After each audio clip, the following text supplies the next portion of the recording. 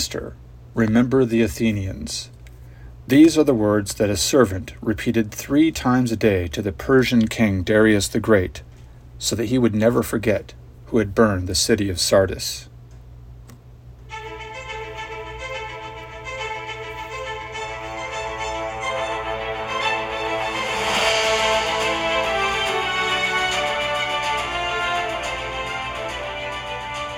Hello and welcome to the Western Traditions podcast. My name is Rob Paxton, and this is the 14th episode in the second series of podcasts called The Greek Sun. Up until now, I have covered Greek history from its primordial beginnings until the end of the 6th century before Christ, roughly 500 BC. With this episode, I begin to discuss the Persian War, that unexpected turning point in Western history, which essentially turned the tide of Near Eastern power and heralded the beginning of the West's eventual global influence, which has lasted until the present day. Before I begin, I encourage you to visit my website at western-traditions.org. That's western-traditions.org. There you will find all the episodes, a lot of maps and helpful pictures, some good recommended reads, and some attractive Western Traditions merchandise on the shopping page. If you wish to directly support the podcast, please make contributions through the PayPal or Patreon options found on that support page. And now that I've plugged the website, let's delve into the origins of the Persian War.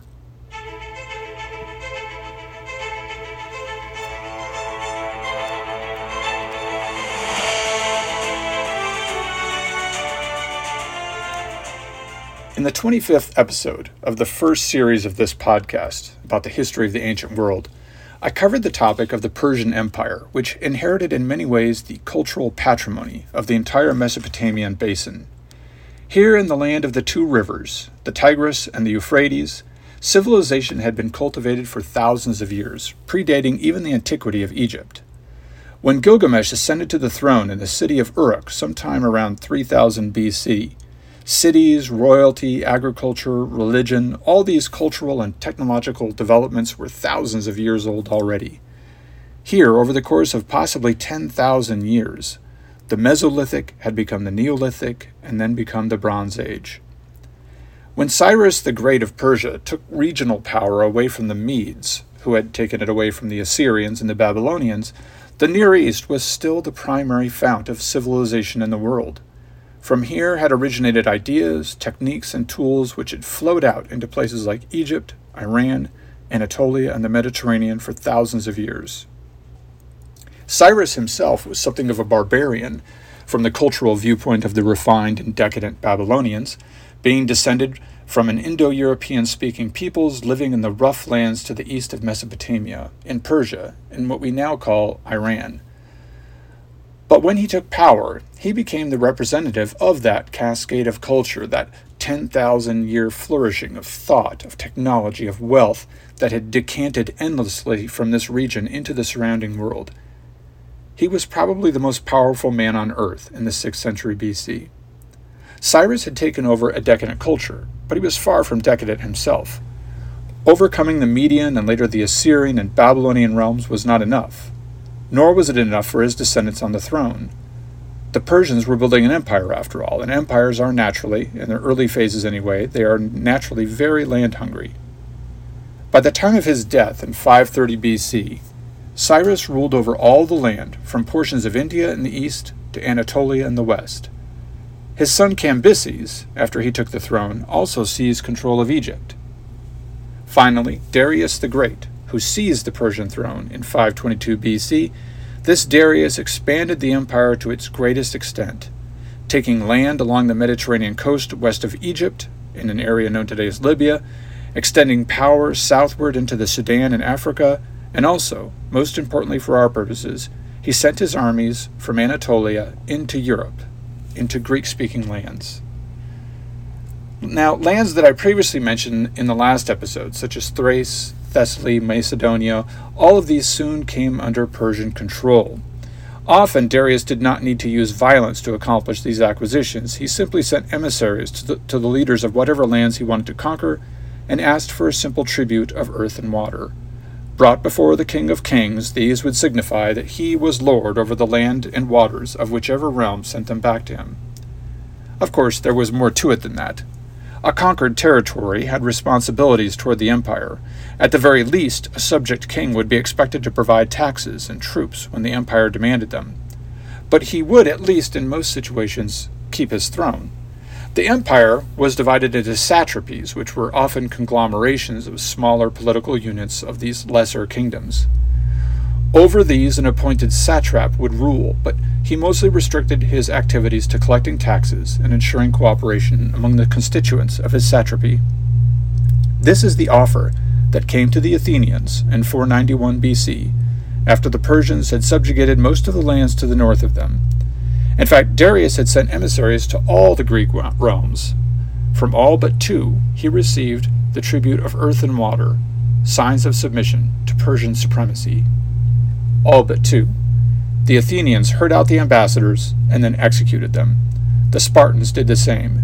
They were the first casualties in a war that would not just stop the Persian tide, but disrupt the entire flow of power in the eastern Mediterranean that had existed since prehistorical times. The West was coming to life.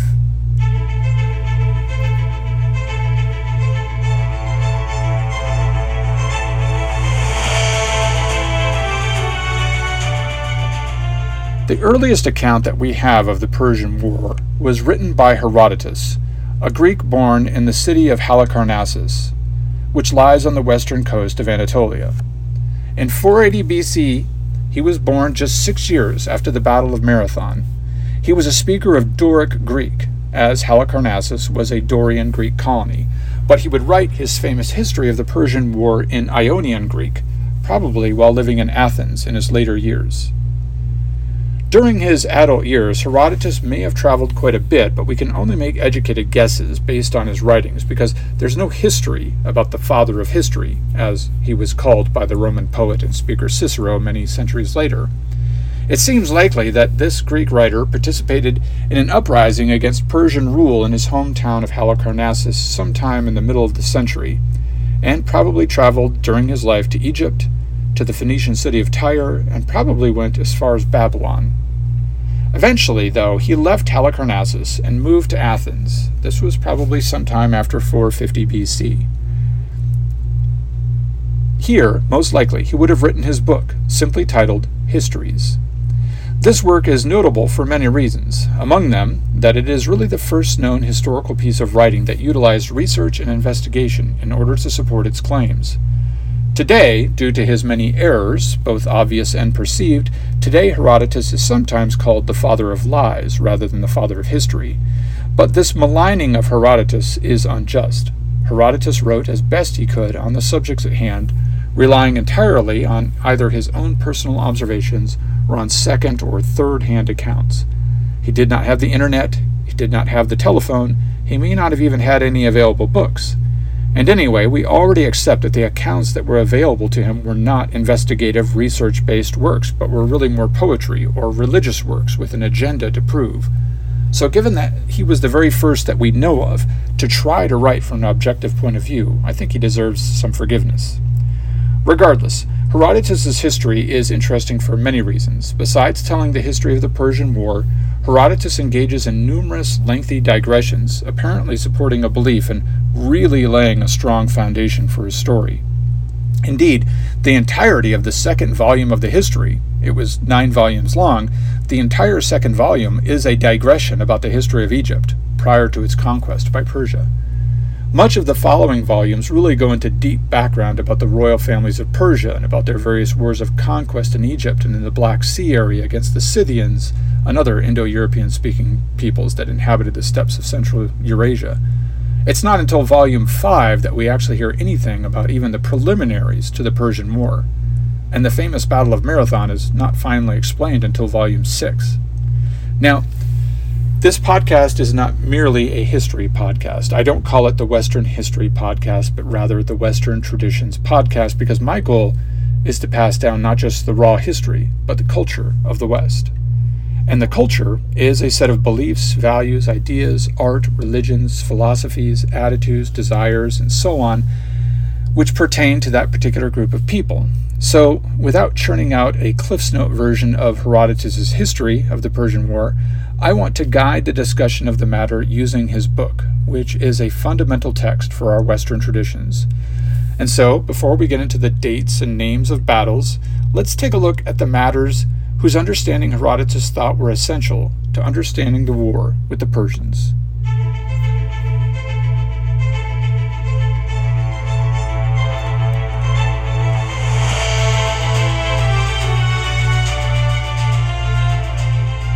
To his credit, Herodotus does indeed try to begin the history with an explanation of the enmity between the Persians and the Greeks. It's just that, in seeking out the roots of the conflict, he goes back much farther than we might do so ourselves. Each of the 9 volumes in the Histories is named after one of the Muses. The first volume, named Clio, for the muse of lyre playing, begins with an account of the Phoenicians who, one time in the distant past, laid out their goods for sale on the shores of Argos, that Greek land in the Peloponnesus. Women of the region came down to see the goods, and, while they were giving their attention to shopping, the Phoenicians suddenly rushed up, captured them, and sailed away to Egypt. Among the women, according to one version of the tale, was Io. This brief little tale brings up a number of connections to things that I have mentioned in earlier podcast episodes. It begins with a story about Phoenicians, and that must have been, when Herodotus told the tale, it must have already been 1,000 years old. See episode 16 from my first series. It's about the Canaanites and the Phoenicians and how long they had been sailing the coasts of the Mediterranean, while kingdoms, one after the other, rose and fell around them. And this account also mentions Argos on the Peloponnesus, and notice the behavior of the women. I have already gone on at length in a previous episode about the different way that women lived in different cultural regions. Here in the West, the women were freely coming down to the shore and doing their shopping. Perhaps this was madly provocative to the Phoenicians, who were from a region where women were more often kept in seclusion, as I described in the last episode. And this story also brings in Io, whom, according to mythology, Zeus loved and impregnated. She went on a series of adventures in that well-known myth, became transformed into a heifer, and eventually married an Egyptian king by the name of Telegonus. Now, Herodotus does not engage in any of this elaboration because he knew that the story was well known to his contemporaries, and he had only to mention her name. But Io is fascinating for many reasons. She goes to Egypt in this account, and she is called, according to Herodotus, in some versions of the story, she is called Isis, and her husband in those stories is Osiris. And I told the story of Osiris in my Egyptian episodes in the first series. He is the god who suffers, dies, and is resurrected. Sound familiar? And Io heads an impressive family tree in mythology with numerous heroes in its branches, and it even leads eventually to Dionysius, another dying and resurrected god, whose mystery religions now, at the time of Herodotus, proliferated in the Greek world. I'm digressing a bit here, like Herodotus, but let me make a final point about this opening passage. It is also an introduction to a unique characteristic in Herodotus's writing. When Herodotus tells a story, he frequently gives more than one variation of the tale, recognizing none of them as an orthodox version. Here he tells how this is a Persian account, and then he goes and gives a Phoenician version in which Io happily went off with the sailors, having become intimate with the ship's captain. But throughout his work, Herodotus will bring up alternate explanations for various accounts, both mythological and historical. It is a surprising and refreshing stance, this open-mindedness to the possibility of different reasons for the events that he describes. He is not thundering about an official narrative, as we will often see in regard to religious squabbles in later episodes. Instead, he is trying to find evidence, and is not dead set on crafting an orthodox version of anything. Anyway, he goes on to describe how the Greeks retaliate in later years and carry off Europa, another mythological love interest of Zeus's, from the shores of Phoenicia, and he includes stories about Medea and even Helen of Troy as well in all of this. So Herodotus ties the causes of the Persian War right from the start into the very fundamental stories of Greek mythology. The two sides, West versus East, Greek versus Asian, he seems to say, had always been at odds. You see, the Persian War was really just another chapter in a story that went all the way back to the Trojan War, when Greece invaded Anatolia, and even before that. Herodotus then goes on to tell the story of the lineage of Croesus, king of Lydia in Anatolia. I have already mentioned this king and recounted one of the stories told here, how he met Solon the Athenian, who showed him that you could not judge the happiness of a man while he was still alive, and that the greatest happiness was in love and honor, not in wealth and splendor. In telling of King Croesus' ancestors, Herodotus does relate a saucy tale about how his great-great-grandfather, Gyges, was the bodyguard of a king from a previous dynasty that ruled Lydia. This king, Candaules by name, had a beautiful wife, and he wouldn't stop telling Gyges about her physical beauty. Finally, he forced his favorite bodyguard to watch secretly from a doorway as his wife undressed to lay with him that night, so that Gyges would finally understand how beautiful the woman was. Gyges complied, and he observed the woman in her nakedness, but he was noticed observing by the wife. Herodotus points out here that the barbarians, the non-Greeks living in Lydia, are extremely offended by nakedness and by being seen naked. But instead of showing her alarm, the woman later connived with Gyges to kill the king, to marry her, and to usurp the throne. Thus did Croesus' ancestor seize power. More pertinently, in this accounting, Herodotus tells us of how Croesus' father, Miltiades, made war against the Medes. The Median Empire ruled much of Mesopotamia before Cyrus the Great conquered it and established the Persian Empire. This story then ties into the history of the rise of the Persian Empire and Croesus' eventual encounter with Cyrus, who conquers Lydia and plans to burn Croesus until he hears the tale of Solon's wisdom and he makes Croesus his court companion. I told all this as well in detail in episode 25 of the first podcast series. I note also in this tale that the Lydian kings resort to consulting the oracle at Delphi, which is interesting because they would have been so far away, so the oracle must have had some international significance back then, unless the story is inaccurate, always a possibility, as even Herodotus himself was unafraid to say. We also learn here how Croesus reached out to the Greeks for aid when his capital city, Sardis, was besieged by Cyrus. The Spartans were even setting sail to help him when they learned that Sardis had already fallen. Of course, for the Greek reader or listener, because often a work like that of Herodotus would be read to the public, since books were too rare and expensive for members of the general public to own anyway, Greeks reading or hearing this account would be cued into so many points. The mythology, the Spartans, the oracle, the Persians, even the mention of Sardis would be significant, since the Greeks hearing this would know that the Athenians in 498 BC would set fire to that city in another chapter of this long conflict, and spur the Persian kings to the revenge they sought when they fought the Athenians at Marathon. Here also, in the very long and very dense Book 1 of the Histories, we find the story of Harpagus, the servant to the Median king who was tricked into eating the body of his own son. Details on that gruesome story can also be found in episode 25 of the first series on my website, western-traditions.org. One of the values of Herodotus' writing really are his frequent digressions. They provide a wealth of cultural knowledge. Here in Book 1, he provides a rundown of Persian culture as best it could be known to a Greek. He also describes the Greek realms on the coast of Anatolia, according to their origins, be they Ionian, Doric, or Aeolian.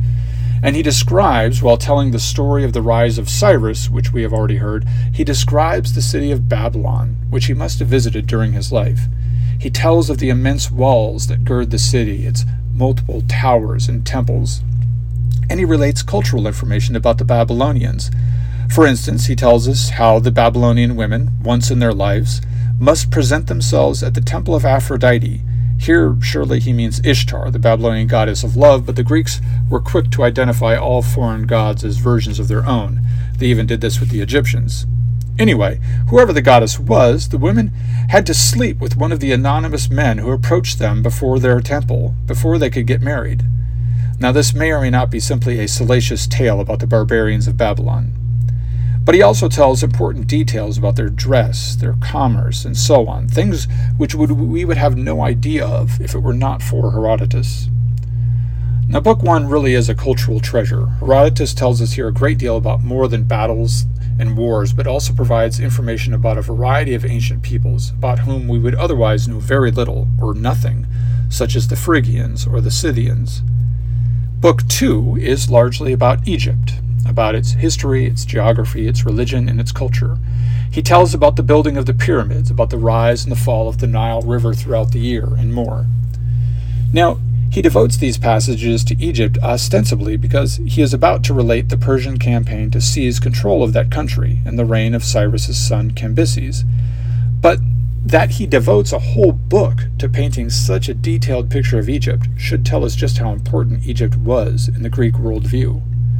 Myself, it does not seem very intuitive to pair ancient Greek with Egypt, probably because the way that their mythologies are presented in our schooling, it's so compartmentalized, without any recognition of the living, flowing cultural exchange that surely characterized the ancient world. There is no doubt that Egypt had massive influence on Greek culture. It is mentioned in their earliest myths. Recall figures from mythology that traveled to Egypt, such as Io and Menelaus. And Perseus travels beyond Egypt to Ethiopia in his adventures.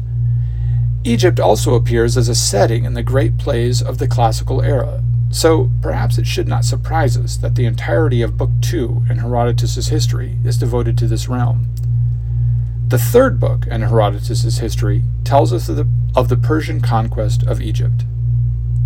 Other books in this history contain descriptions of great cruelty and depravity, but there are some remarkable ones here.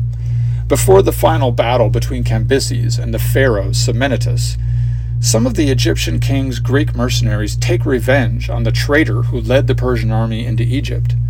Knowing that this traitor is watching from the Persian camp, the mercenaries take the man's sons, many of whom he left behind in Egypt, and leads them out in front of the army in full view of everyone. And there they slit the boys' throats, one by one, over a bowl which captures their blood. Then the mercenaries drink the blood before the battle begins. Now, 10 days after the battle, which the Persians win, Cambyses, the Persian king, humiliates the captive pharaoh by parading his daughters as slaves doing menial labor before the man's eyes. Then the Persians lead his son, as well as 2,000 other Egyptian captives, past the pharaoh, each of the young men and his son with ropes around their necks and bridles in their mouths, symbolizing their new status as slaves. Now, Herodotus, in a revealing passage, also describes the aftermath on this Egyptian battlefield, which even in his time, decades later, was still carpeted in the bones of the fallen soldiers of each side. However, the historian also goes out of his way to describe the Persian appreciation for wisdom and for the quality of mercy. The captive pharaoh, Sementus, does not show any grief or emotion at all when he sees his children disgraced before his eyes. He only stares down at the ground. But immediately after this train of misery passes by, Sementus sees an elderly friend of his family, once wealthy and powerful, begging the Persians for alms. This causes him to burst into tears. The Persian king Cambyses sends a messenger to ask the captive pharaoh why he wept for his friend, but not for his children.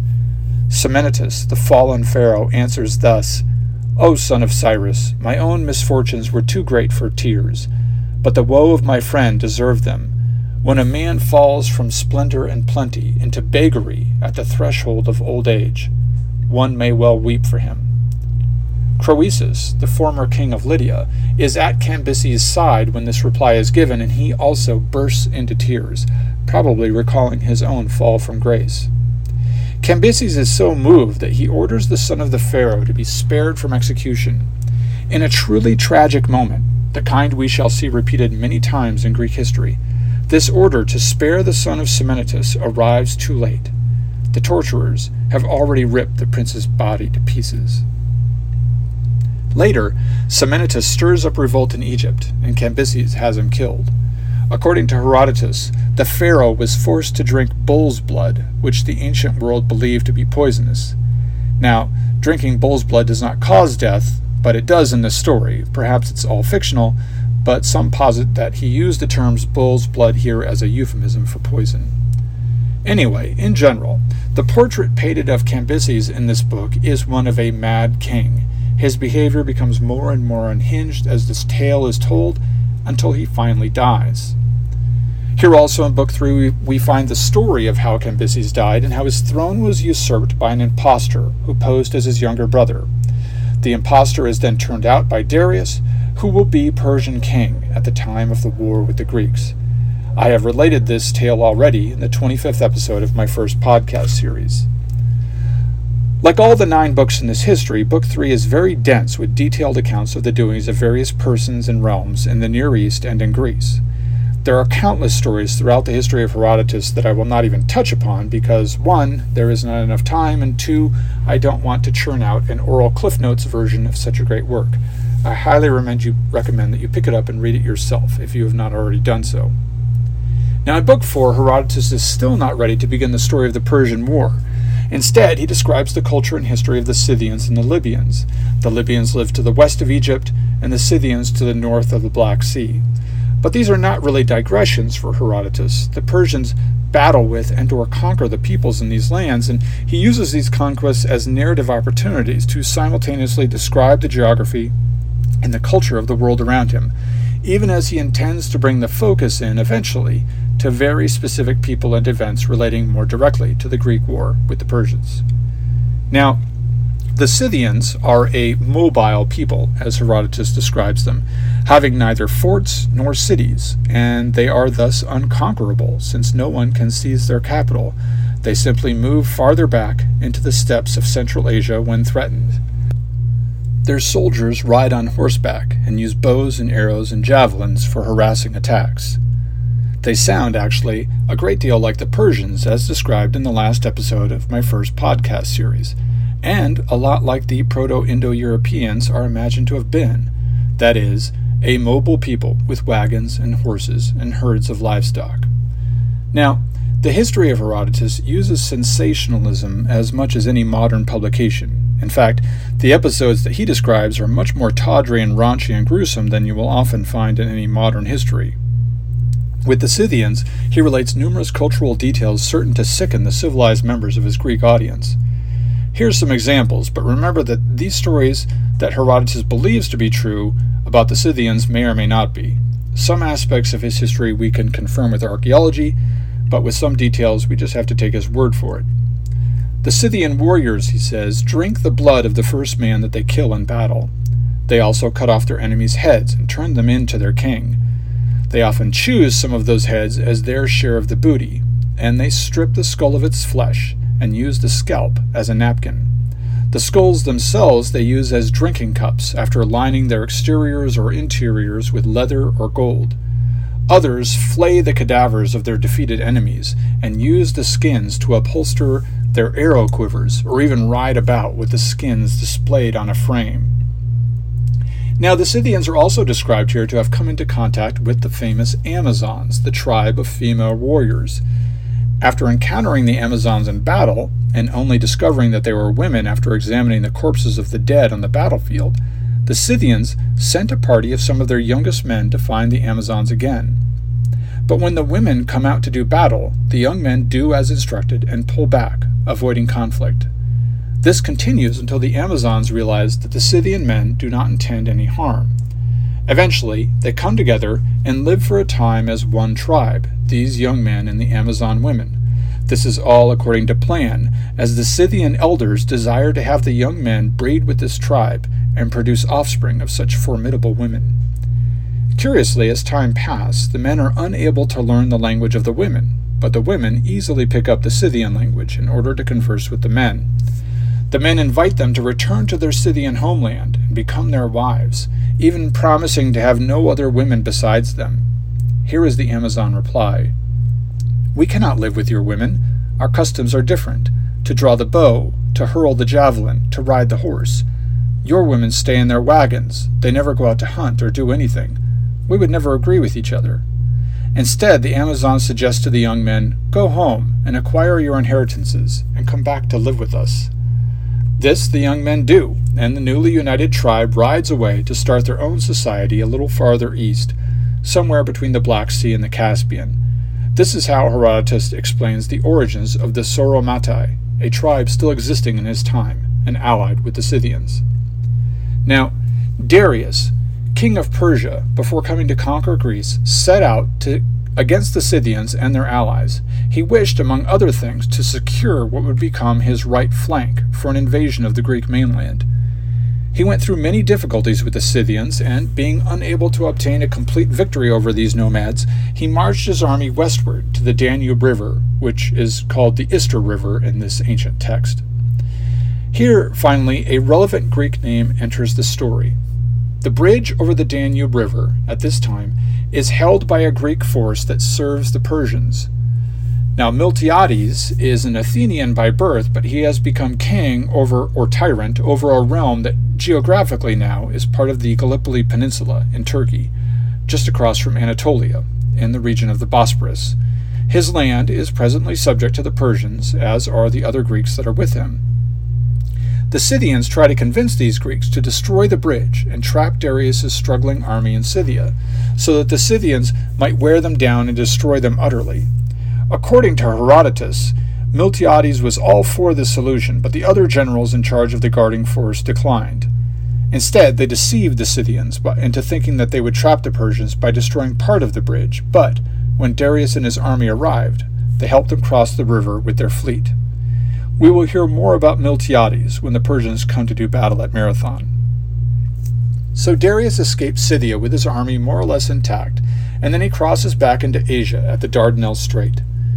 He leaves behind a force of 80,000 soldiers under the command of a trusted lieutenant, Megabazus. In a passage that will have great significance for thousands of years, right up until the present, in fact, Megabazus remarks that the locals living on the Dardanelles Straits are fools because they have not settled or fortified the portion of that strait known later as Byzantium. This region of the strait would later become Constantinople, the capital of the Roman Empire in the 4th century AD, and function as the key property to own in order to control east-west traffic and trade. Today it is known as Istanbul.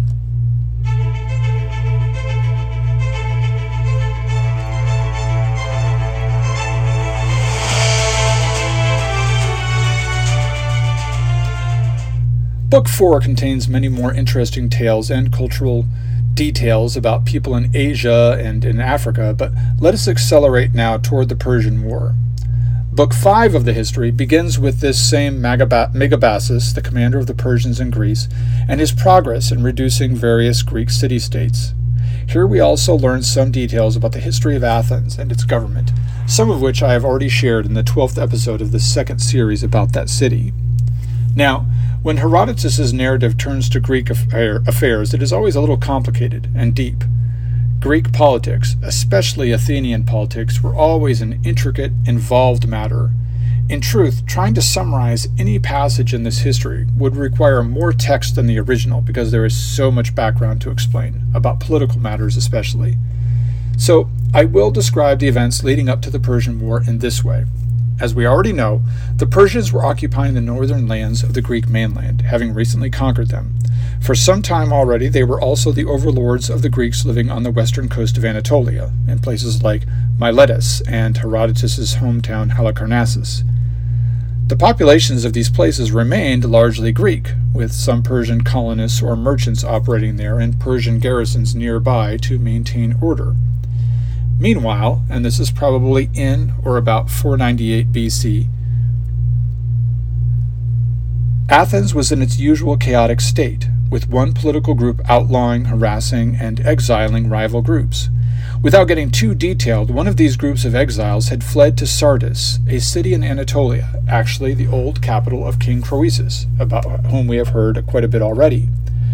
There was political intrigue involved, and one thing about such group of exiles is that they usually connived with people, wherever they wound up, to help them return to their city and overthrow its government.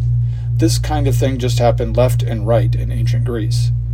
So the Athenians, the ones in power in Athens anyway, were naturally a bit nervous about these exiles conspiring with the Persians in Sardis, all the while with a large Persian army menacing in the north.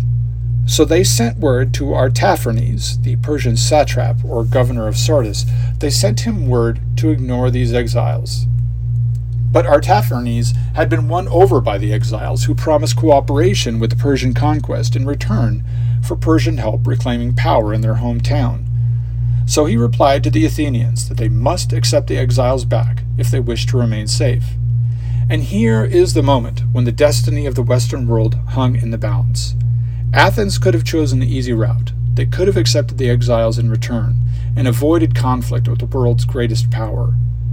But when tiny Athens, with its lousy soil, its few thousand soldiers, and its minuscule navy, when Athens received word that the Persian Empire would not bow to its demands regarding a handful of exiles, the Athenians sat in council and basically just said, well, we're going to war with Persia. But there was more to their defiance than just moxie, just stubborn willfulness. Recall from episode 12 how many times Athens had already been through the cycle of exile and overthrow. When one group was in power in Athens, it understood all too well what the return of their enemies meant. Accepting the exiles back was also accepting their own likely exile. The banished men would return and, probably with assistance from their new Persian friends, turn right around and exile the previously ruling party in Athens. So it was in the ruling party's best interest to say no to submission, to say yes to war. What is most impressive about this decision is that it was later supported by the populace, who had to go out and do the actual fighting, and lose their homes and lives if they failed, whereas accepting the exiles back would just mean a change of regimes. So the heroism of the moment is really found in the masses of Athens, who accepted their political superiors' unbending will in the matter, and went beyond the city walls in arms when the time came to fight Persia. So, they sailed out in 20 ships. Herodotus is not clear about the number of soldiers or sailors here, but we can assume a few thousand. And these ships reached the Anatolian coast, and there their forces joined with others from other Ionian Greek colonies, and they marched on Sardis. They captured the city, but they were not able to plunder it because it caught fire during the upheaval. Destroyed as well in all this tumult was the temple of Cybele, a goddess about whom I will speak in a future episode. The destruction of this temple, sacred to the locals, would be remembered by the Persians. Then the Athenians and their allies fled, while the city burned to the ground. When King Darius of Persia learned of this event, according to Herodotus, his first words in response were, "Who are the Athenians?" So remote and insignificant were these people that the great king had not even heard of them. Now they came into his focus. Darius sent for his bow, notched an arrow, and fired it into the sky, and, according to the Greek Herodotus, he asked Zeus to grant him revenge on the Athenians. Presumably, Darius would have actually asked his own god, Ahura Mazda, for such a favor, but as previously stated, the Greeks identified their gods with the gods of other nations. He also ordered one of his servants, from then on, every day at dinner, to repeat to him the following words 3 times: "Remember the Athenians."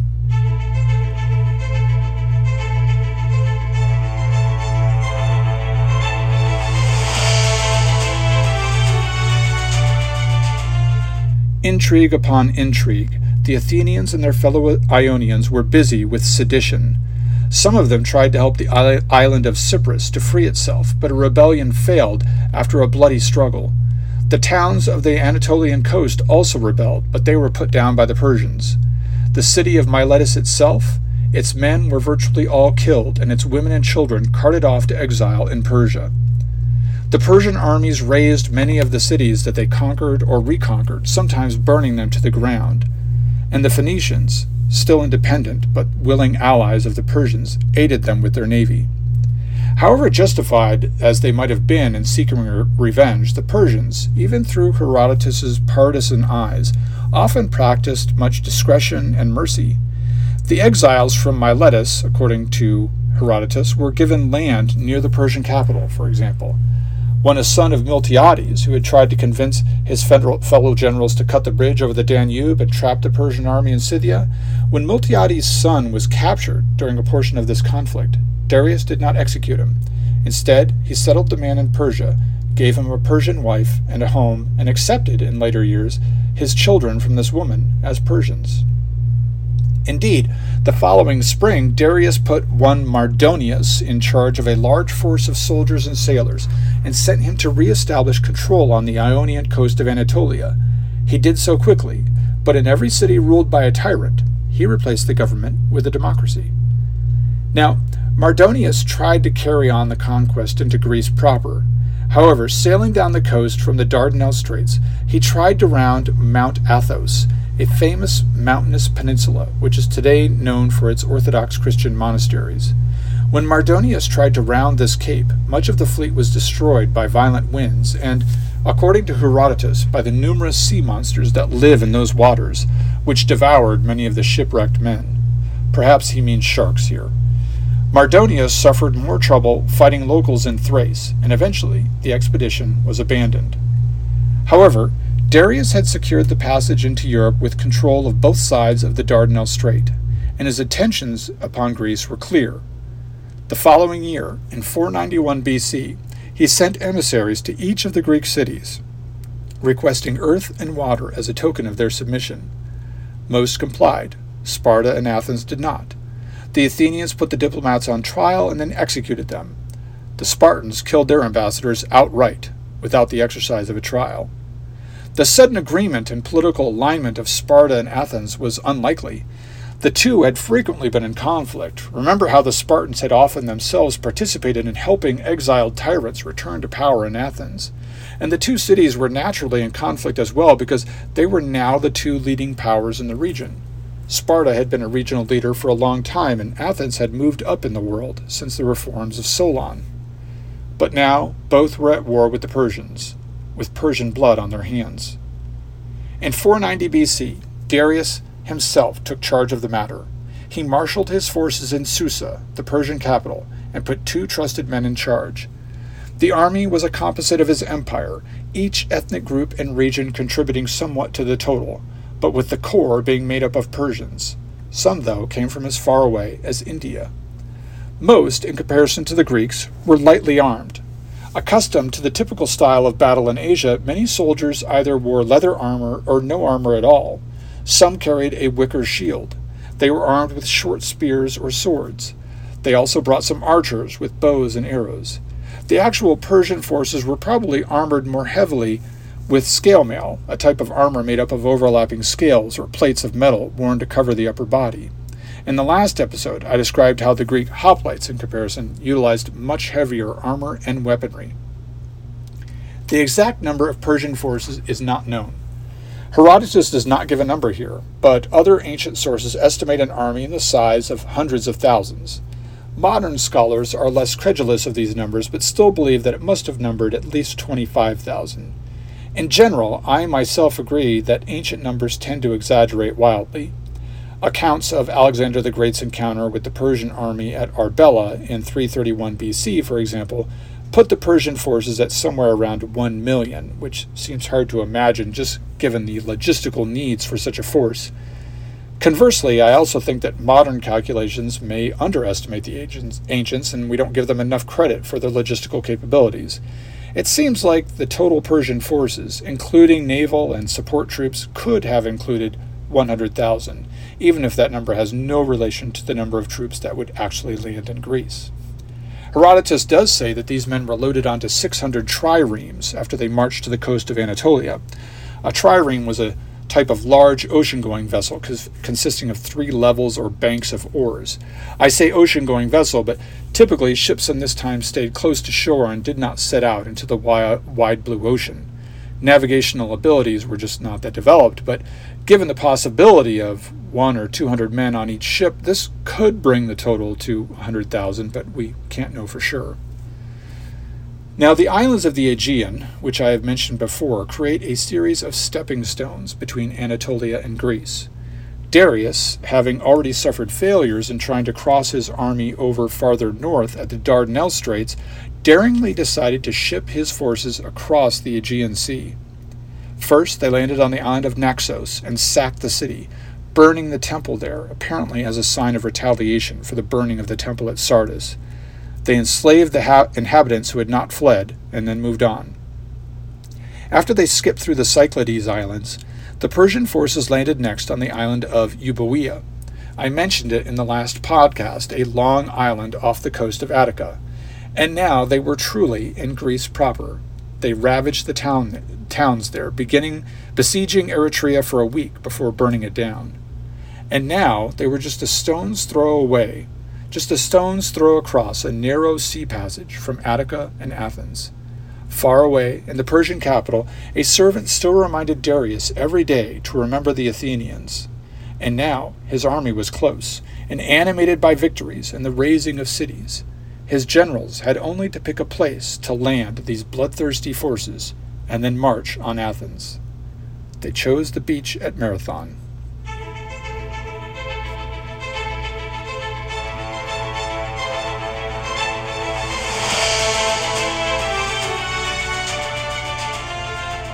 The Athenians had been busy this whole time. The Athenians were always busy. When Sparta and Athens came to their own conflict decades later, this was something that a Spartan general remarked about the Athenians with reluctant admiration in his voice. They were always at work, he said, these Athenians, planning, doing, investing, coercing, talking, traveling. The empire had plodded along methodically, making its slow progress from Susa to the Ionian coast of Anatolia and across the Aegean Sea. Meanwhile, Athens had prepared for war against the greatest power on the planet. First, they secured matters to their rear. Aegina, an island in the Saronic Gulf between Athens and Sparta, had accepted the Persian request for earth and water. That island would be a perfect base for Persian naval operations, so Athens asked the Spartans to intervene. One of the Spartan kings, though, favored Aegina and its choice to submit to Persia. In a diplomatic intrigue, that king was deposed after the other king bribed the oracle at Delphi to declare him illegitimate and have him replaced. This dishonorable bribery was discovered, though, and then that other king was also deposed. So as war with Persia approached then, there was a complete turnover of kings in Sparta. One of the two kings who now came to the throne at this time was a 50-year-old man named Leonidas. This is the same Leonidas who would die valiantly with 300 comrades at the gates of Thermopylae. Anyway, the threat of Aegina was quelled, and the Athenians moved on. They secured the assistance also of Plataea. Plataea was a small city in Boeotia. Its origins went back to as early as Homer's Iliad, where it is mentioned briefly. The people of that town, caught between the political struggles of Thebes, Athens, and Sparta a few decades before, had allied with Athens. The Athenians knew that Eretria had been attacked. They readied their army. When they learned that the Persians were disembarking their armada at Marathon, they dispatched 10,000 men to the area to block the exits from the beach, while, hopefully, they waited for reinforcements from Sparta. Now, there were probably about 300,000 people, free and slave, in the Athenian territory at this time. To give you an idea of what this force of 10,000 meant to the Athenians, realize that if the United States in 2023 mobilized an equivalent portion of its populace, it would have to field an army of over 10 million men. This number may have been a majority of their adult male citizens. We also know that it included slaves who had been promised freedom in exchange for military service. The matter of command here is something we're still confused about. Herodotus reports that the Athenians had 10 generals over the army, and this accords with what we know about the reforms of 6th century BC in Athens, which I covered in episode 12. The populace had been divided into 10 tribes, which each had representation in the army with one general, or strategos, as he was known in Greek. According also to Herodotus, command of the army rotated each day between these 10 strategos, there being a new leader each day in the spirit of democracy. Modern scholars are not so sure about this haphazard way of commanding an army, especially that one on which the survival of your nation depends, and think that it may be a misunderstanding on the part of Herodotus, who was not a native Athenian after all and wrote about the battle half a century later. Regardless, we do know that among the 10 generals was Miltiades, the general previously working in league with the Persians and who had also allegedly been the one to suggest destroying the bridge over the Danube and trapping the Persians in Scythia. However the army was commanded, we know that the initial goal was to delay the Persians until the Spartans arrived. This way the enemy could be met with the full force available to the allies. However, this plan was founded on false hope. The Athenians sent a fast runner to Sparta to tell of the landing and the need for reinforcements. The Spartans, though, were in the middle of a sacred celebration, the Carneia, which could not be interrupted and during which no military operations could be conducted. Since the Spartans could not march until the rising of the next full moon, per the festival's religious rules, reinforcements at the beach of Marathon would be delayed about 10 days. Now, this might seem ridiculous to us today. The Spartans knew full well that their existence, their freedom, depended on the outcome of this battle, yet they would not break a religious rule to save their own lives. This is testimony to how much it mattered to many ancient peoples to hold fast to their traditions, no matter the consequences. So the Athenian goal was to delay combat with the Persians for as long as they could, hoping for the Spartans to arrive and bolster their numbers. While they waited, there was one bright sign of hope. 1,000 men from Plataea, their full complement of hoplites, arrived to join the Athenians. What happened on day 5 of this encounter is a matter of contention. Considering that this book is meant to describe the Persian War, Herodotus gives surprisingly little detail about such a crucial battle, not only in the history of the war, but of Greece and the world. After entire volumes devoted to background material, he tells of this battle in just a few paragraphs. Anyway, here it is as Herodotus tells it. Miltiades, one of the strategos, was all along eager to attack the Persians, to take the initiative away from them. 4 other generals were with him in this. The other half of the generals wished to delay the Persians until the Spartans arrived.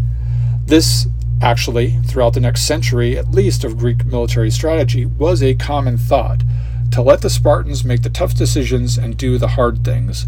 When Xenophon and the 10,000 march away from Babylon in the next century in search of a safe haven, they naturally elect a Spartan to be put in charge of their forces.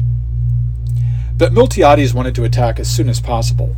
As Herodotus tells us, whenever a general allied with Miltiades in this opinion had charge of the army, he deferred to Miltiades, wishing him to be in charge. But Miltiades, according to Herodotus, waited to act until the day that he was actually meant to be in command, on day 5, to give his orders. And he did. He put Callimachus in charge of the right wing of the army. Callimachus was the polemarch, the archon, in charge of the military for Athens. Remember that the Athenians were led by a cabinet of archons, each with his own area of responsibility. So Callimachus was kind of like the Secretary of Defense, but not superior to Miltiades on this day. The Plataeans were placed on the left wing. Upon forming for battle, it was noticed that the Persian forces, which outnumbered the Greeks, stood in a battle line much longer than that of the Greeks. So the depth of the Greek forces was thinned, so that they might stretch the wings of the battle line out to an equal distance with that of the Persians, and thus avoid being flanked. According to Herodotus, this left the center of the Greek line weakest, with the least number of troops. The Persians also readied for battle, watching the Greeks maneuver into place. The armies stood about a mile apart. Herodotus makes a quick remark here that should be emphasized. He says that the victims showed themselves favorable, and then the Athenians attacked. The victims would be the animals sacrificed in a ritual, their entrails examined as portents, as a way to guide the decisions of the next moment. Again, just note the importance of things that we would consider silly superstitions, to the point that life and death matters, battles, were initiated or not, according to the results of these animal sacrifices and other religious rituals. Nevertheless, without further ado, once the victims showed themselves to be favorable to the Greek attack, the Greeks suddenly charged. They did so without horsemen or archers, and slammed into the Persian line. Heavy armored Greeks met the lightly armored Persians in a set-piece battle for the first time. A length of time passed, according to Herodotus, in his words, as the armies fought on the plain, before the Persians and their allies broke the center of the Greek line and chased the fleeing Athenians into the countryside. But the 2 Greek wings, the Plataeans on the left and the Athenians, led by Callimachus on the right, were victorious against the Persian wings. And so the Greeks performed a famous and later repeated tactical maneuver. Instead of fleeing as the Greek center did, the Plataean and Athenian wings turned inward and crushed the Persian forces trapped between them. I will put a picture of this on the website at western-traditions.org to clarify just how this looked. The Persians were routed. They fled to their ships, and the Greeks cut them down as they ran. So eager were they to stop the Persians from leaving that they actually ran into the waters and grabbed onto the ships trying to depart, so that they might kill the Persians aboard. They actually captured 7 of the ships. Herodotus also records how a certain soldier lost his hand doing this as he grabbed the stern of the boat, and a Persian lopped off his hand with an axe. Modern scholars puzzle about many details of this account. For example, where were the cavalry?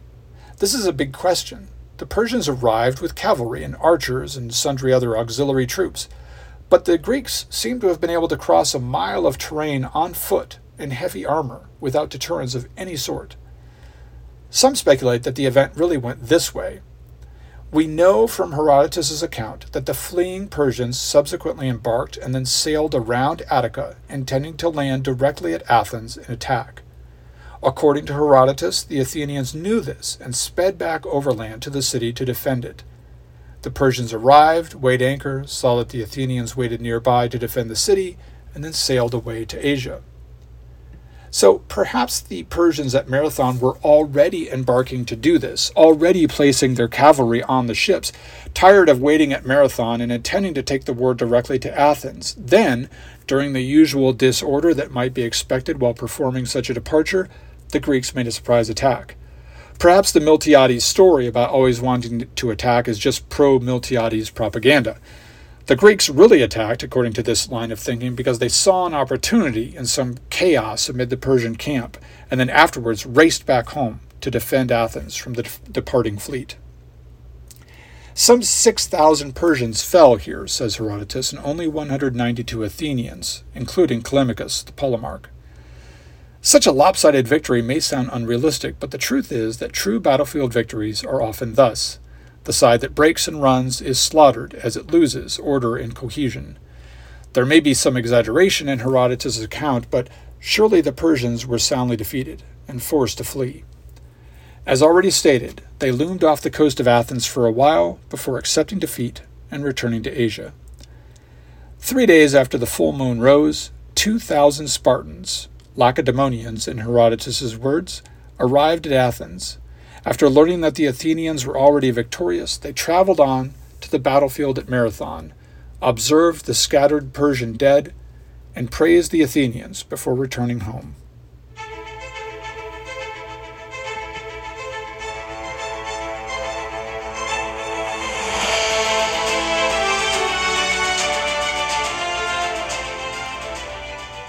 Here in the narrative, Herodotus transitions to the aftermath of the battle.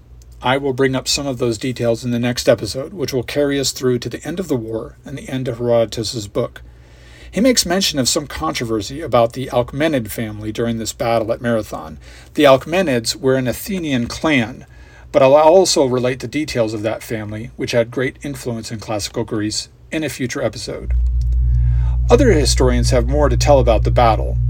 That the ghost of Theseus appeared, for instance, and led the soldiers into the fight. Then there is the Marathon legend, in which a runner brought news of the great victory from Marathon to Athens, about 26 miles, in just a few hours. This is a great story told by Plutarch, but it is probably a conflation of two episodes that I already mentioned. The runner, who sped to Sparta for aid, about 140 miles in a little over a day, and the quick march of the army back from Marathon to defend Athens from possible sea invasion. And then there are two great men here, about whom I have said nothing so far, Aristides and Themistocles. They both participated in the battle and were likely generals. The Greek historian Plutarch tells of them, and I will also get into their interesting lives and deeds in future episodes. In the meantime, please check out the website at western-traditions.org. That's western-traditions.org. Catch up on older episodes, check out some of the books that I have recommended, buy some merch, and if you can, contribute to the podcast through PayPal or Patreon. And until next time, I thank you for listening to the Western Traditions Podcast.